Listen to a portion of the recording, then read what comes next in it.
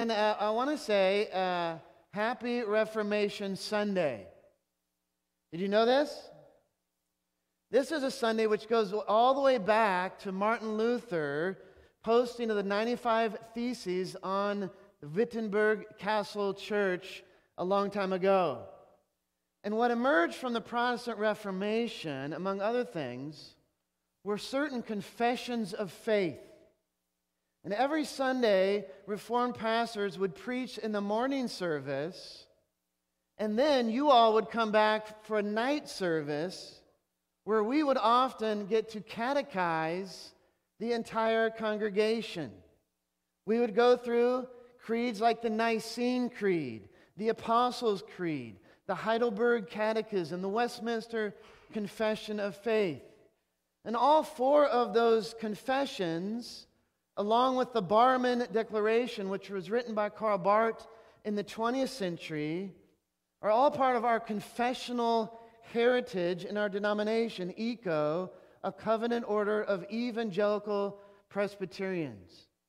Which means that we as a church body are a confessional denomination. That we hold to these creeds not as infallible or nor as authoritative like the Holy Scriptures, but as trustworthy guides in articulating Christian doctrines and the living out of the Christian life.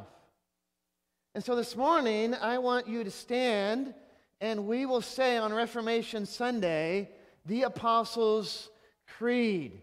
People of God, what do you believe? I believe in God, the Father Almighty, maker of heaven and earth, and in Jesus Christ, His only Son, our Lord, who was conceived by the Holy Spirit, born of the Virgin Mary, suffered under Pontius Pilate, was crucified, dead, and buried. He descended into hell. The third day He rose again from the dead. He ascended into heaven and sits at the right hand of God, the Father Almighty. From there He shall judge the quick. I believe in the Holy Spirit, the Holy Catholic Church, the communion of saints, the forgiveness of sins, the resurrection of the body, and the life everlasting. Amen. You can be seated. Couple notes.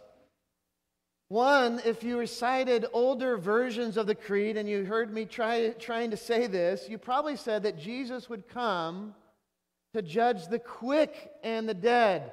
Quick simply means not like Speedy Gonzales, just the alive and the dead, that Jesus will come when He comes in glory at the second coming.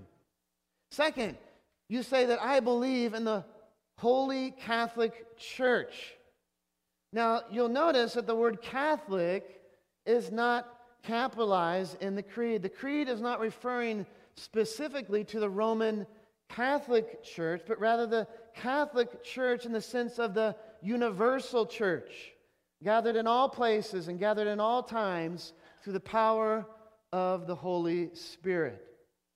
But there's one phrase that is maybe the most controversial and confusing of the entire creed. I believe He descended into hell. Now, the story and the history of the creed on this phrase is curious to say the least.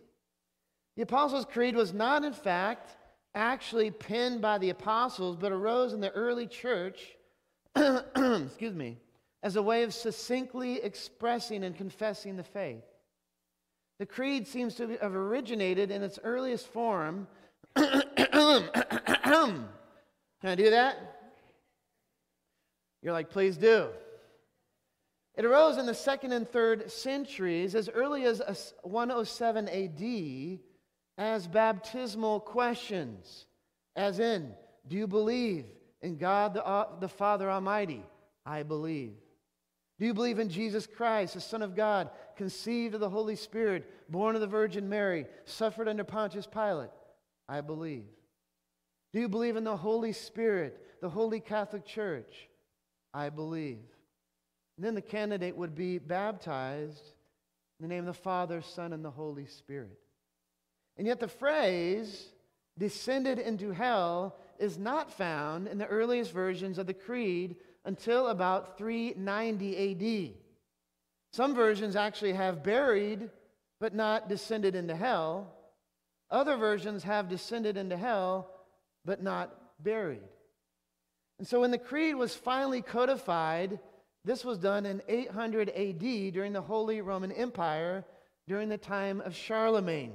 Descended into hell was codified as the official dogma and creed of the church.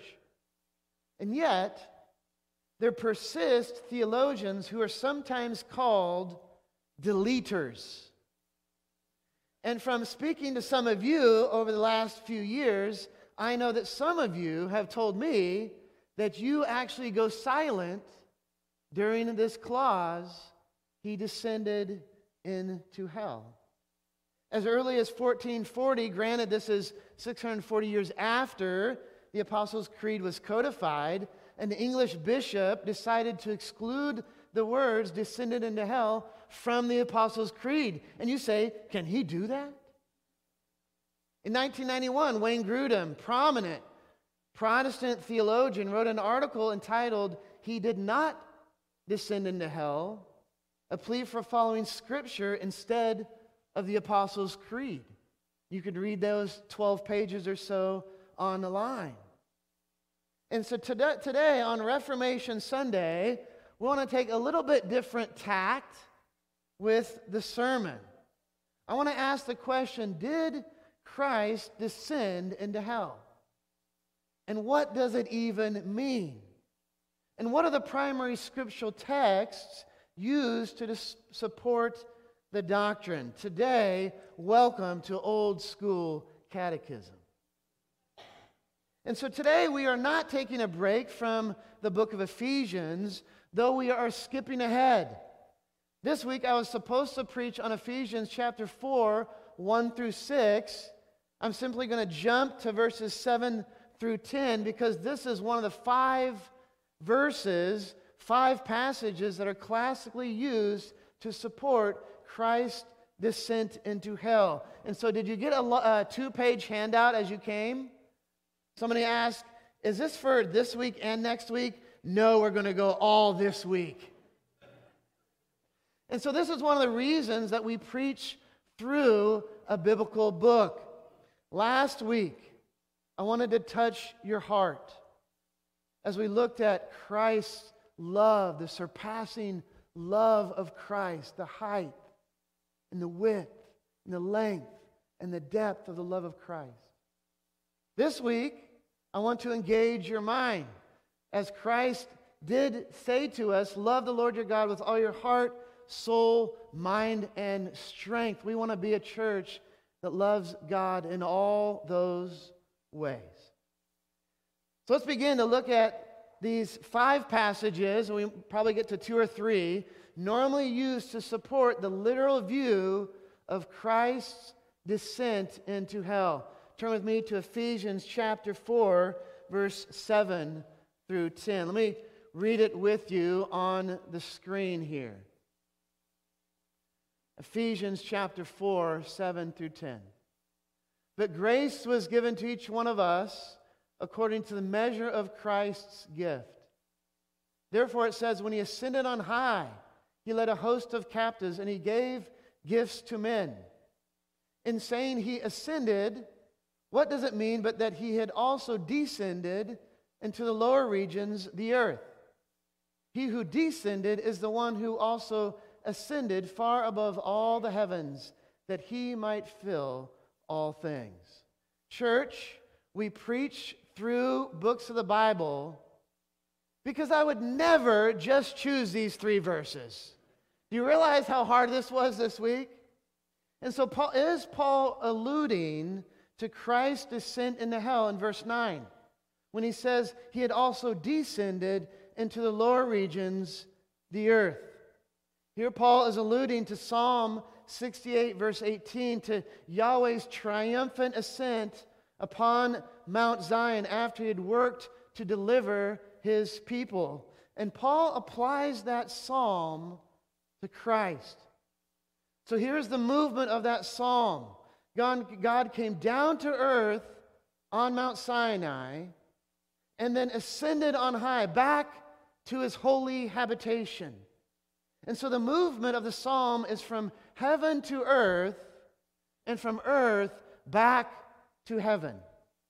And this fits not with a descent into hell, but rather a descent of Christ to earth from heaven in the incarnation.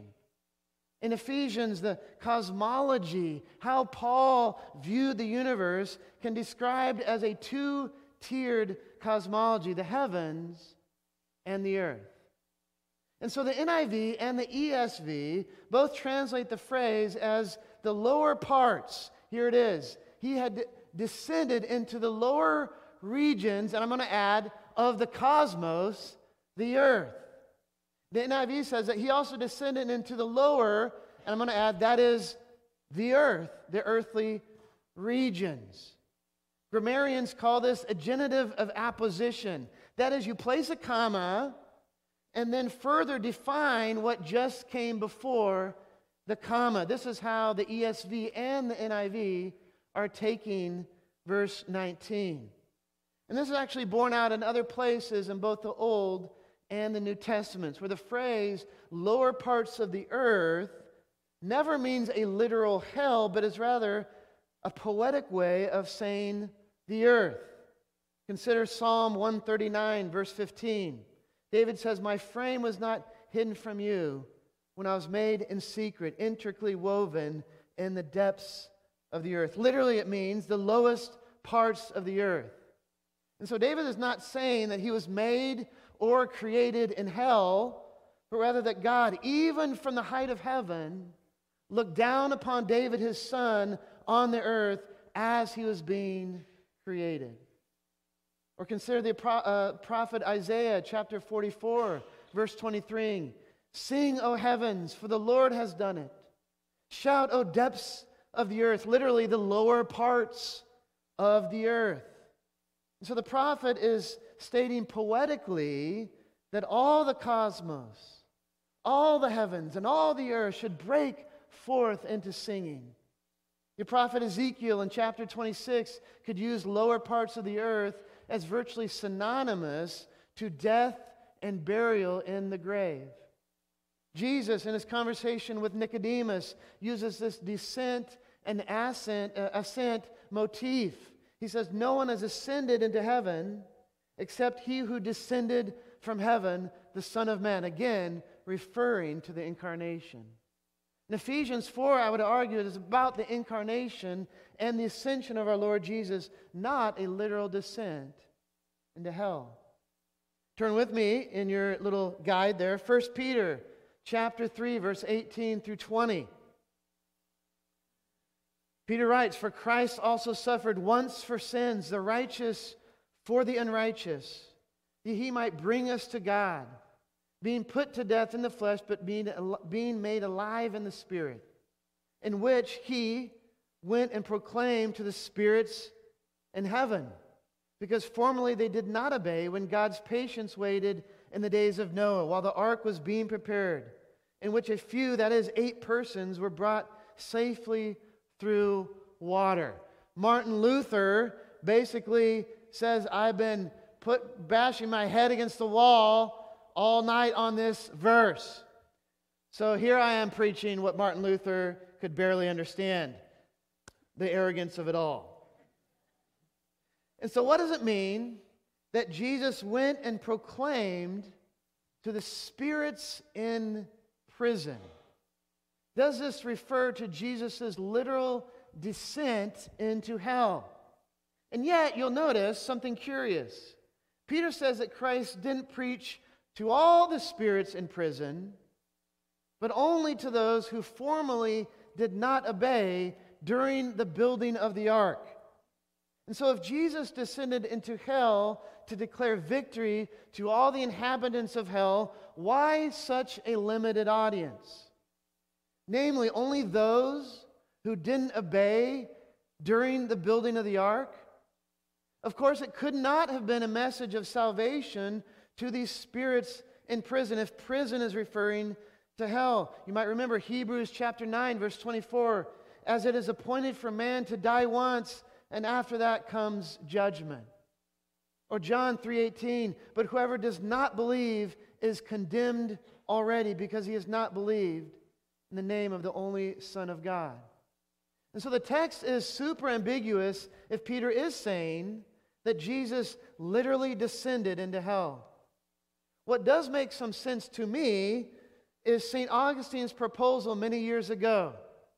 Augustine argued that the verse does not refer to an activity of Christ between the crucifixion and the resurrection, but rather an activity that Christ did in the Spirit, as it were, during the time of Noah. That is, Christ preached repentance and judgment through Noah in the Old Testament. After all, 2 Peter chapter 2, verse 5, Peter does call Noah a preacher of righteousness. In 1 Peter chapter 1, verse 11, he says that the Spirit of Christ was speaking through the Old Testament prophets. So Peter might be saying something like this: when Noah preached judgment through his righteous actions preceding the flood, it was like Jesus preaching through him. And the parallels between Peter's readers and Noah's situation is actually quite similar at several points, which leads further credence to this interpretation. I'll allow you to read that parallel between Noah and Peter's readers. And so the other 3, 4, 5 verses, 1 Peter 4, 6, Romans chapter 10, verse 6 and 7, and Acts chapter 2, verse 27, I've given responses to those that you can read afterwards in the handout. And so there's no disputing the actual phrase, descended into hell, never occurs in the Scripture.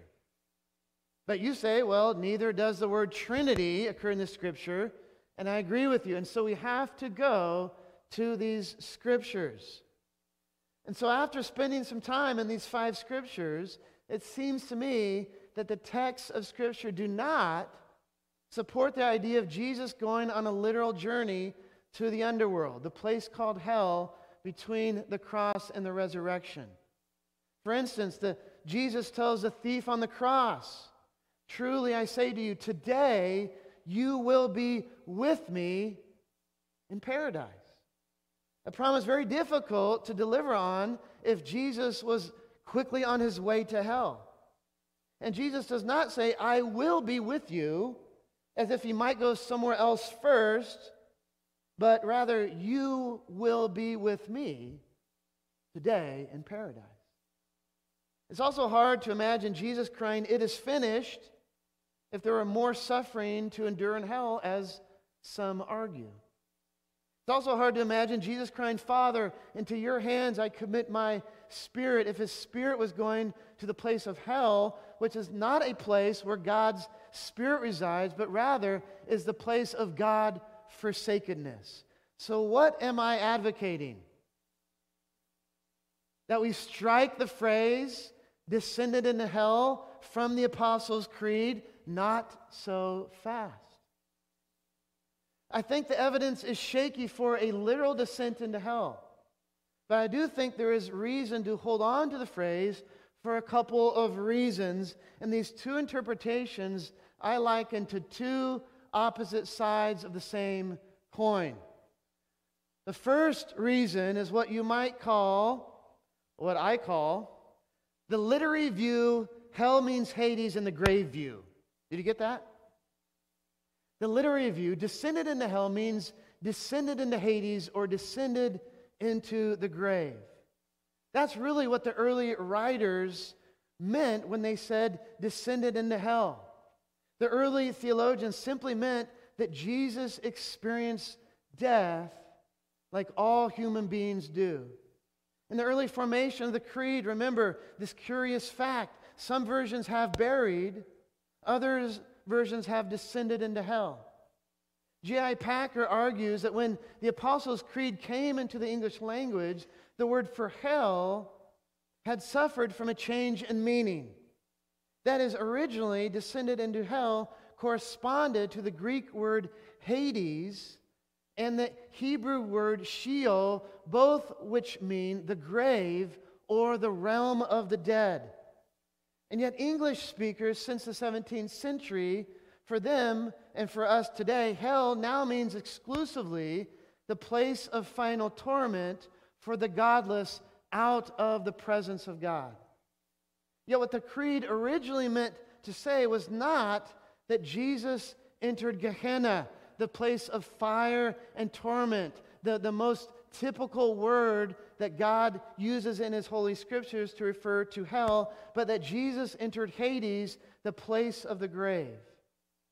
And this is precisely and exactly how the Westminster Confession of Faith, written in 1647, interprets the clause descent into hell. Question 50 of the Westminster Confession of Faith asks this: wherein consisted Christ's humiliation after His death? Answer: Christ's humiliation after His death consisted in His being buried, and here's the key phrase, and continuing in the state of the dead and under the power of death till the third day, which has been otherwise expressed in these words, He descended into hell. The phrase means that Jesus really died, that Jesus experienced a genuine death, that even as the Son of God, Jesus was really and truly human, and because He was human, He tasted death and the grave for you and I. And yet from the grave and from death, He rose again. And so for me, this is a real option as I confess and recite the Apostles' Creed. I believe He descended into hell as I interpret the creed alongside the biblical texts. And so I call it the literary equivalent of hell as Hades and the grave view.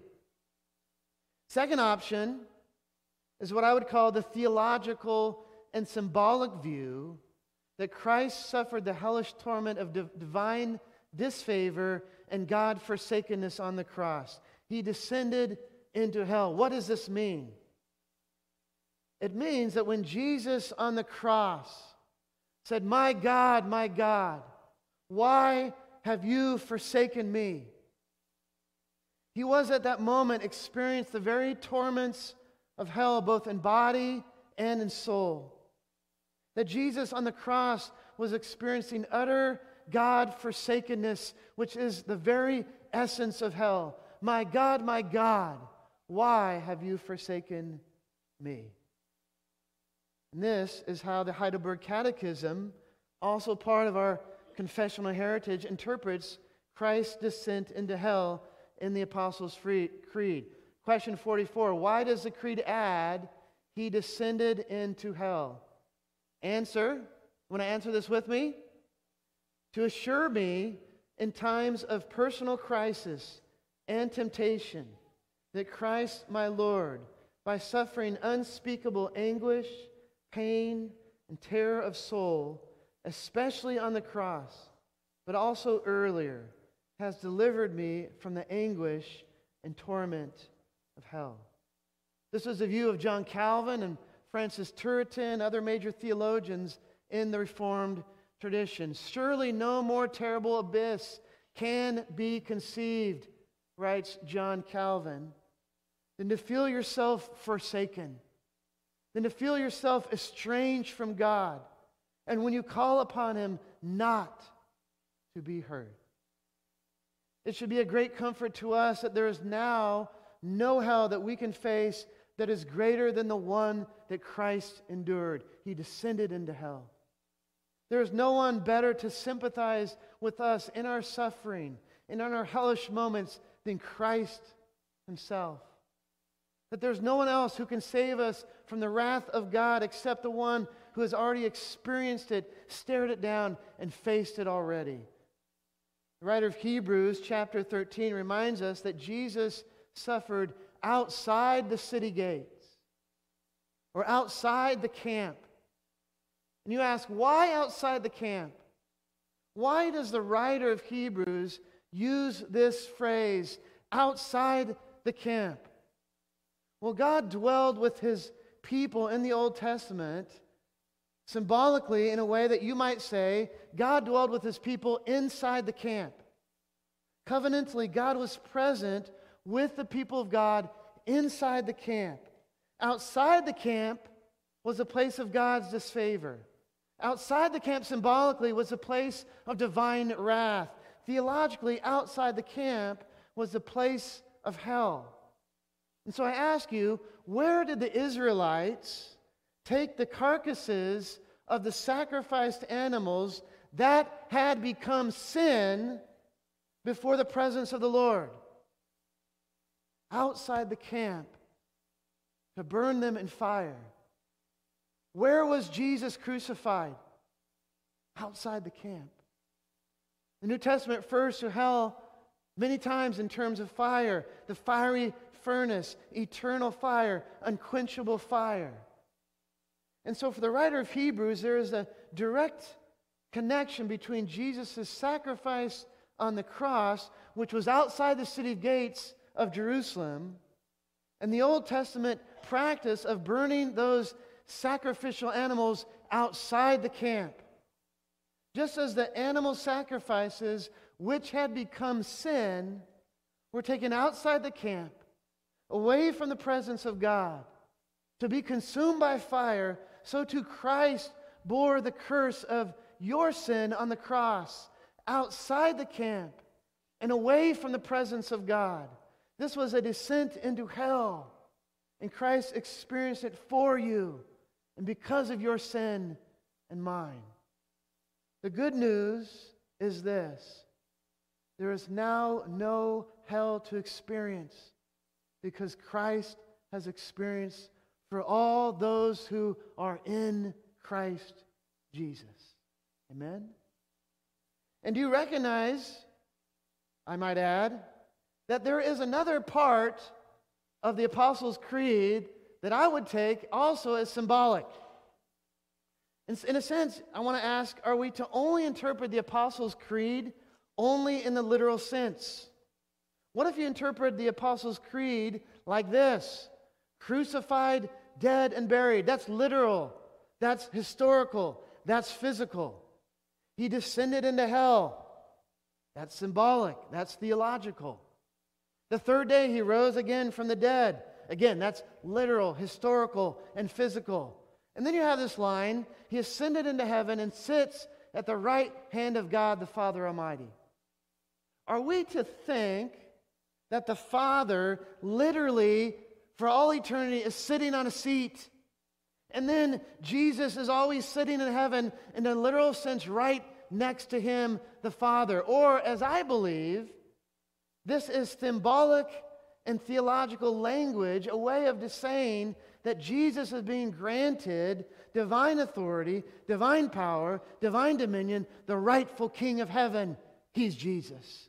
He sits at the right hand of God, the Father Almighty. As Caspar Olivius in the 16th century said, the phrases "suffered under Pontius Pilate," "was crucified, dead, and buried," refer to Christ's suffering which could be seen, while the phrase "descended into hell" refers to Christ's suffering that could not be seen. And so when I say I believe he descended into hell, what am I saying? Let me leave you with three ideas. I'm saying that not only the great exchange includes Christ's righteousness for my sin, Christ's victory for my shame, but that it also includes Christ experiencing hell so that you can experience heaven. Christ descended into hellish torment so you could be raised to the beautiful heights of heaven. As Michael Horton says, his hell gained our heaven, his curse secured our blessing, and his incalculable grief brought us immeasurable joy. I believe he descended into hell. What am I saying? That Christ gives you hope always in suffering and peace always in the face of death. And so if Christ experienced hell and God-forsakenness and the grave and has been raised victorious, then if you are in Christ, then the last enemy, death, has no power over you. O death, where is thy sting? O grave, where is thy victory? As Apostle Paul asked, God gives us the victory through Christ our Lord, who has experienced Hades, the grave, and death itself. He descended into hell. I believe He descended into hell. Third, what am I saying? I'm saying that as a church, when we gather and recite the Apostles' Creed, we are joining with a great cloud of witnesses and saints in all times, in all places, that we are saying the Apostles' Creed. We're joining with Mongolian Christians in the 21st century, German Christians in the 16th century, Ethiopian Christians in the 3rd century, in various times and in various places, who courageously said, this is what I believe. Sometimes even in the face of persecution and death, we are a church of a great cloud of witnesses. We are the church gathered at Trinity, but the church exists far beyond our own walls. As one writer has said, I, for one, would rather have an ancient creed that makes me think about my faith than a contemporary Mick creed that makes everything a happy meal for childlike minds. We are joined with the church invisible, and one day we will be triumphant because Christ descended even to hell. Let's go to God in prayer. Lord, we thank you for this Reformation Sunday. This was a different sermon. This was an historical sermon, a theological sermon, but the Apostles' Creed stands at the very center of our faith. For so many ages and for so many churches, that next week as we take Holy Communion, we will say the Apostles' Creed together with the whole church universal. So we thank you, Jesus, that you did experience this hellish torment on the cross. My God, why have you forsaken me? And yet you experienced death just like us. And just like us, you came out victorious, bringing your people with you in the resurrection and the ascension. And to that, all we have to say is thank you and amen. In God's name we do pray. Amen. We'll take up our offering as we sing our final song today. You can stay seated for the first 2 verses, and we'll stand.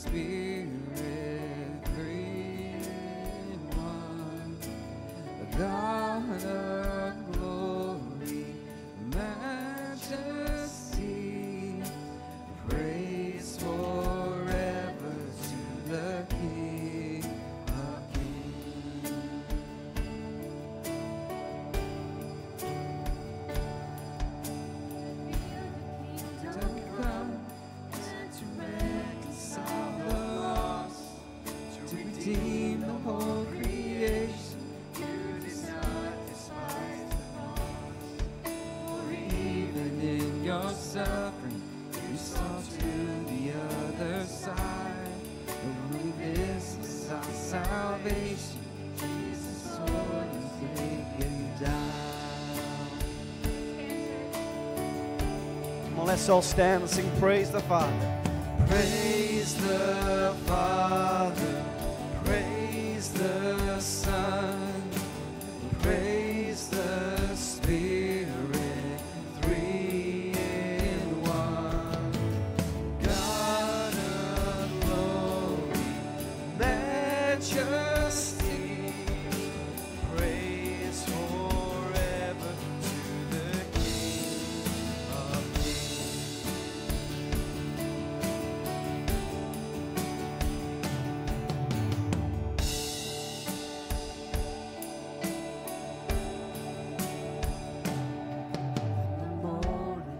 You rose, all of heaven held its breath, till the stone was moved for good, for the Lamb had conquered death.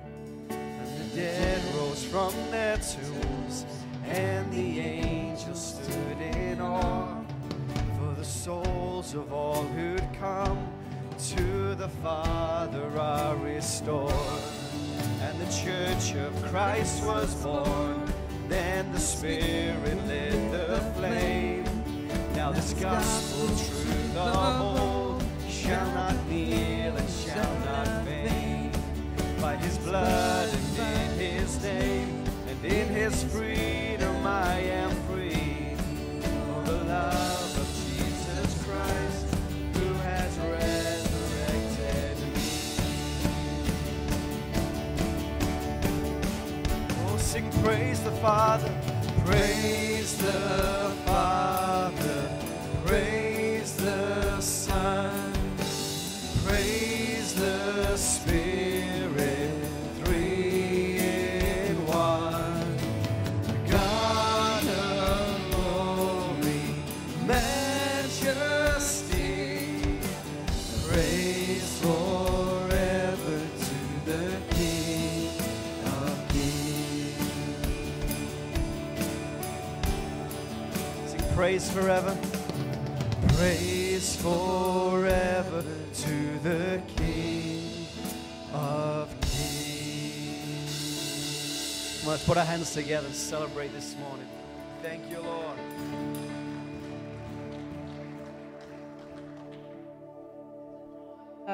This month I actually celebrate 20 years of ordained ministry, and I think that God gives pastors these verses like Ephesians chapter 4, 7 through 10 to keep us really humble. But I do think it's helpful for a congregation to sort of see their pastor squirm, to wrestle with the Word of God in all its fullness, sometimes in its mystery, because we're all called to that task together as a church family, are we not? Yes. To wrestle with the mystery of these words that bring us life. So won't you go today to wrestle with, to be shaped by and transformed by the very Word of God. The Lord bless you and keep you. The Lord make His face shine upon you and be gracious to you.